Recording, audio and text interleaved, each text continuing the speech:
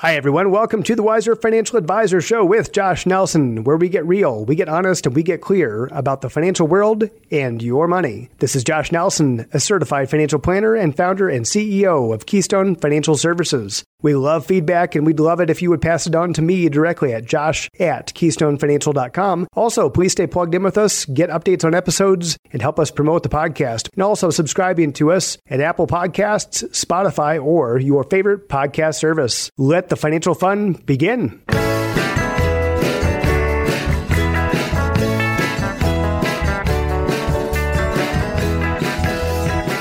I'm excited to be back. Over the summer, we actually had some of our best of episodes. And so for those of you who tuned into those, I hope you enjoyed our favorite episodes from the past year. And coming up here next month, we actually hit our 1 year anniversary for the Wiser Financial Advisor. It'll be our episode 52, and that will be worth celebrating for sure. But glad to be back. Excited to kind of have kids back in school, get into the fall mode. I think everybody just kind of appreciates the reality of the seasons and the fact that we've got seasons of the year, we've got seasons in our careers and seasons in life as well. So one of the things that I've been thinking about recently is what makes a great advisor. One of the reasons why it's on my mind these days is that we're actually going to be starting to search for the next advisor that we hire here at Keystone Financial. And so again, it got me thinking about really what makes a great advisor. What are the attributes that you're really looking for in somebody to know if they're going to be a good fit to be working with clients and making an impact on people's lives? Many of you know me and have known me for many, many years. But if you think back to our earliest days, some of you have been working with me since my probably early 20s, something like that was when I first got into this industry. And you might wonder, well, how do people get into this business to begin with? Well, these days, there actually is a college track for this. There are actually financial planning programs, or being a finance major, you can choose a financial planning emphasis at many university programs, including locally here. We've got Colorado State University and have had some great interns that we've worked with over the years that have come through that program. But back when I became an advisor, you really didn't have that. There wasn't a college degree in financial planning or anything close to that. And so you had to kind of get into this business a different way. For me, the way that I got to do what I'm doing right now is that, first of all, I think my mom early on in my life, she got me curious about money and business and so forth. So those seeds probably were planted pretty darn early in my life, but I kind of forgot about that until I got into college, and I had no idea what I wanted to do at that point. I just knew that, hey, you need to get a degree and you need to learn and kind of build your mind and your connections and things like that. But in the end, I chose political science just because that was what I was interested in. And I figured that political science was a good major, whether I went the business route or I went to law school afterwards. I thought that would be a good fit. And I was right, actually. I may have gone on to law school, but I happened upon the financial industry by working at a credit union. So I was working at a grocery store called Hy-Vee. For those of you who are familiar with the Midwest, Hy-Vee still is a big chain of grocery stores back there. And in the Hy-Vee that I worked in, of course, I did all the menial jobs, the cashiering and garbage and stocking shelves, all that stuff. It was actually a really good job. I enjoyed it. I enjoyed a lot of the work and the relationships there. But one of my friends got hired at the credit union that was located inside the grocery store. And in talking with him, he said, yeah, it's pretty great. Not only do they pay more, but your schedule's better. And, you know, you're learning about money and you're not working in the dirt and grime and all that stuff. So I thought that would be a good thing, and really pursued that and got hired actually at a different location than he was at, but that was great. It worked out fine. I actually ended up being a great fit for them, and I got promoted several times while I was still in college and shortly after graduation. But I figured out that that probably wasn't like doing loans, doing accounts, that sort of thing. That was fun, but it wasn't going to be very financially rewarding, and I was going to kind of hit my ceiling pretty quickly. Fortunately enough, though, it was a big enough credit union program that they had financial advisors, and I went and started talking to those guys about how they got into this business, and also talked to some other advisors in the community that I knew and asked them that question. How did you get to be in this business? How did you get to be successful? Some of those basic questions. I love that when people call me and ask me those questions, because I remember myself doing that, and it ended up being a great path for me. So anyway, what ended up happening is I talked to these guys and figured out, because I was a little bit depressed, actually, I figured out that would be really fun, but I should have been a finance major. I should have, kind of gone down that business path. It's too late for me. I'm already going into my senior year at this point. And they said, no, you do not have to have a business degree or a finance degree. And in fact, there are some other attributes that I'll cover here in a little bit. There are some other attributes that are even more important than that. And largely, it's going to have to be a desire from you to really get into this business and work really hard. It's going to take a lot of effort on your part, not just because you need to be smart, you need to learn some stuff, but also you've got to actually put yourself out there and be in a position where you've got some entrepreneurial mindset that you need to kind of have. You need to be able to find clients to work with and to be able to ask for people's business and not just be able to help them, but be able to build a business doing them. In the end, I ended up not getting hired at that program, but I moved to Colorado. I just knew somebody was going to hire me. I kind of moved out here without a job, actually, and I worked for Pepsi for a little bit, just kind of throwing pop, working on the trucks and filling grocery store shelves, that sort of thing for a few months, just to pay the rent. But I knew that somebody was going to hire me. I just needed to be persistent, and I was. I basically talked to a lot of different firms and companies, and back then at least, and really it's still this way to a large extent, to get into the industry and get hired, is that you actually have to have somebody hire you and then get licensed. The trick is that nobody really wants to hire you unless you're licensed. And so I was kind of stuck in a lot of cases that people didn't want to hire me because I didn't have the license and didn't have that experience level that they could just kind of get me going right away. They'd have to actually invest in me at the beginning. Fortunately, I did find somebody who gave me a chance, and back then it was called A.G. Edwards, but I interviewed and went through the whole process. They had some pretty extensive evaluations, some really hard math that you had to do on paper without a calculator, all that stuff. And I ended up getting through all of their process and doing really, really well. So I felt great. The guy I was talking to, he said, you did great. You're one of the highest scores that we've seen in recent history, blah, blah, blah, blah, blah. But he said, but we're not going to hire you. Why would you not hire me? You just said I was going to be great. He said, because you don't know anybody. You're not from here. You don't know anybody, and you're going to have a heck of a time building a business when you really don't have any relationships. That's going to take some time for you to do that. You're probably not going to be successful here, but I've got a friend. He said, I've got a friend who's a bank manager, and they actually do need a financial advisor in their bank program right now. Why don't you go contact this guy, go interview? Long story short, I did get hired, and they really did take that chance on me. I was there for a couple of years, and then I got a headhunter call from a credit union, which was called HP Credit Union at the time, and kind of moved on to a few other names and mergers and so forth. But I got hired there, was there for about 10 years, and then started my own business here in town. So I wanted to kind of give you that flyover because it's not exactly an easy business to get into. Traditionally, you kind of have this chicken egg thing going on as far as experience and license and people that you know and so forth. So it's really hard for a lot of folks to actually break into this industry and be successful. But there are a few attributes that I can tell you really make a great financial advisor. And this is what we look for when we hire financial advisors here at Keystone Financial Services.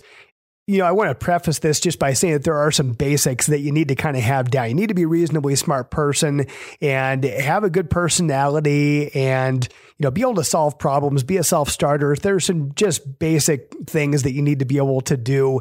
And so it does help to have some experience and work experience in other environments that you've kind of picked those things up. So I'm going to just assume that people kind of expect that. But there are three key things, though, that are really, really crucial for somebody to be successful, not only be able to do the job right intellectually or actually be able to physically do the job, but also just personality-wise need to have dialed in.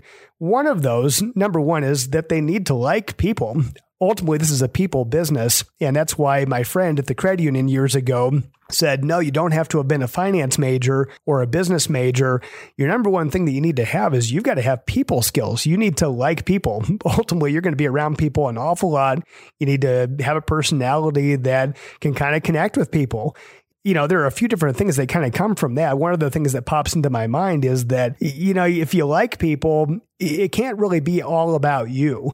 If you've got a super high ego and you're making it all about yourself, that's going to be hard for you to connect with people. People pick up on that pretty quickly, and ultimately they need to know that you care, or they're not going to want to deal with you. And that's just something I think that we all just know, but we don't like to deal with people like that typically. We like people that are like us. Ultimately, we kind of like to have people that like to connect and have good personalities. They need to have a certain amount of humility.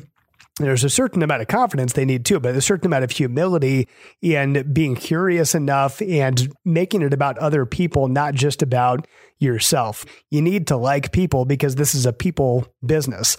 I know a lot of people who have tried to get into the industry in the past that were very, very smart people, engineers and other, very kind of high level intelligence occupations. And they didn't make it because they weren't people. They thought, well, I like the numbers and I like doing analysis and so forth. They would not succeed as a financial planner or financial advisor because that's a people job. Number two is that you need to enjoy solving problems and be very good at solving problems. In other words, you need to be very curious. You need to have a certain amount of collaboration that you're willing to do with a client, because a successful financial planning relationship, it's a partnership between the planner and the client or clients. Say if it's a husband, wife, for example, you may be dealing with a couple of different people in that individual household. Collaboration is pretty darn important. And then again, having humility, having confidence, but having the humility to be able to know that you don't have all the answers and there's a lot that you don't know. So being able to enjoy solving problems, being very creative, being very curious, and being able to do that in an environment of uncertainty. That's one thing that I really enjoy about this industry, actually, and running a business, is that every day when I come to work, I don't know what's going to happen, right? We don't know what the market's going to do that day. We don't know what sorts of world events are going to happen, political and otherwise. There's a lot of things that we don't know. There's a lot of things that are going to happen in the future that we can't predict, as far as what politicians might do. Again, what the market might do, what interest rates, inflation. So even the Fed chairman, the president, you think about the people who supposedly have all the information. Well, they don't either. And if they're honest, they will tell you that we are making our best guess as far as what's going to happen. We've got all kinds of analysis and data and everything like that, but they don't even know. And a lot of times they don't even get it right. So being able to have confidence and be able to solve problems in an environment of uncertainty, sometimes extreme uncertainty. Think back to times like when the COVID pandemic first hit and the market dropped 30% within a couple of weeks. Think about the financial crisis back in 2008, 2009, when the market dropped over 50%. Ultimately, you need to be able to enjoy solving problems and just embracing the fact that there's a lot of stuff that you don't know. And of course, we don't know what's going to happen in people's lives. And so that's part of the fun, is that people don't know what's going to happen next year. Their company could offer an awesome retirement package and they end up being able to retire early. Or something could happen health-wise. They could have a parent that passes away. There's all kinds of stuff that happens every single day that we have the honor as financial planners of being in a very, very intimate role with clients, in the sense that we get to know all these things that are happening in people's lives and be able to guide them through that as things unfold. And then finally, I think this is really, really crucial. Again, these are all crucial, but this one is probably the most important of the three, is that people that are financial planners and financial advisors, and ones that are the best, they have the heart of a teacher. And what I mean is that they don't necessarily need to be a teacher. They don't have to have a teaching degree, a certificate, or something like that, but they need to have the heart of a teacher, because ultimately this is about financial education and helping people understand what's going on with their money, helping people understand how the financial world works and all the things that are happening out there in the world that their decision points will affect. You enjoy teaching one-on-one, and you also enjoy teaching to groups. Now, these days, we do a lot of financial education on Zoom, on webinars, things like that, but also being able to get up in front of people. Most people, I would say, including myself, that probably wasn't their first choice as far as being their favorite thing to do. And it's one of those things that you just kind of have to get over and start doing it. In most occupations, in most pastimes, sports, things like that, you can intellectually look at things and study things all day long. But until you do it, until you step out there and do it, you're really not going to get good at it. And so there is a certain amount of confidence in yourself that you've got to have that you're just going to figure things out and be able to move on. A great financial planner needs to like people and be good at relationship. The second thing is being able to enjoy solving problems and be able to do that in an environment of uncertainty and sometimes extreme uncertainty when there's a lot of stuff that we just need to admit that we don't know. We need to be honest. Whoever you want to look at in the world, no matter how smart they are or how much information they've got, ultimately they know, if they're good, they know that they don't have all the information. And so they need to count for that as they're making decisions. And then finally, having the heart of a teacher. I think that's so crucial. We put ourselves in a position where we're here to teach. We're here to help clients learn about the financial world, about their money, and help them make great decisions, because ultimately it is a collaboration and an environment where people are working on stuff together, not just a dictatorship where you've got somebody making all the decisions about somebody's money. In fact, I think that's a very poor financial relationship. If you've got an advisor or planner that they just kind of do everything, make all the decisions, and the client's not involved, I think that's terrible. People want to understand, not just be told what to do. They want to be educated and be able to make those decisions together. Those are some great things to be thinking about. When you think about those attributes, are those matching up with your relationship with that person? If they're not, then you might want to start asking some questions and maybe even going out and interviewing other financial planners or advisors. It also could be that you're listening to this and maybe you're doing some career exploration, or maybe it's your kids, your grandkids that are doing some career exploration, and they're trying to figure out, hey, is that an occupation that could make sense for me? And what would be my path into that? There's a formal educational track now at a lot of universities for people who want to become certified financial planners, and firms that would be hiring them typically are looking for somebody with those attributes. Again, reasonably smart. You've got to have some intelligence behind yourself too, but ultimately we're looking for people who have great personalities and really want to collaborate with people. So if you're working with us, I hope you can say that that's true of your relationship with us. I think it is. And if you're working with somebody else, if that relationship is great and it matches up, that's great as well. I'm glad that you found somebody that you've connected with. If you are a student and interested in talking about careers, and even if it doesn't end up being with us, we always enjoy talking with people and helping people out, regardless whether you become an employee, you become a client, if you're on the client end of things. Ultimately, here at Keystone Financial Services, we want to be here to add value in whatever way that we can. So if you are a student and you're looking for career guidance, we're happy to talk to you about that. If you are somebody who's out there and you're wondering, hey, how do I hire a great advisor? Or maybe, is Keystone going to be a good fit for me? Please reach out to us. So thanks for listening today. I hope that you enjoyed this first episode back from our break, and I hope you enjoyed the best of episodes. For those of you who have not listened to those are our favorite episodes from the past year. So please give those a listen. Help us promote the podcast. That's really helpful when you refer your friends, your family. Make sure that you subscribe to us on your favorite service, whether it's Spotify, Apple, Google. We are on all the major services. And of course, you could just shoot your friend an email and your neighbor, your coworker, let them know, hey, this was a great episode. Give it a listen. We think that's awesome when we're getting new viewers, new listeners to our different content pieces. Thank you very much for supporting the Wiser Financial Advisor this past year.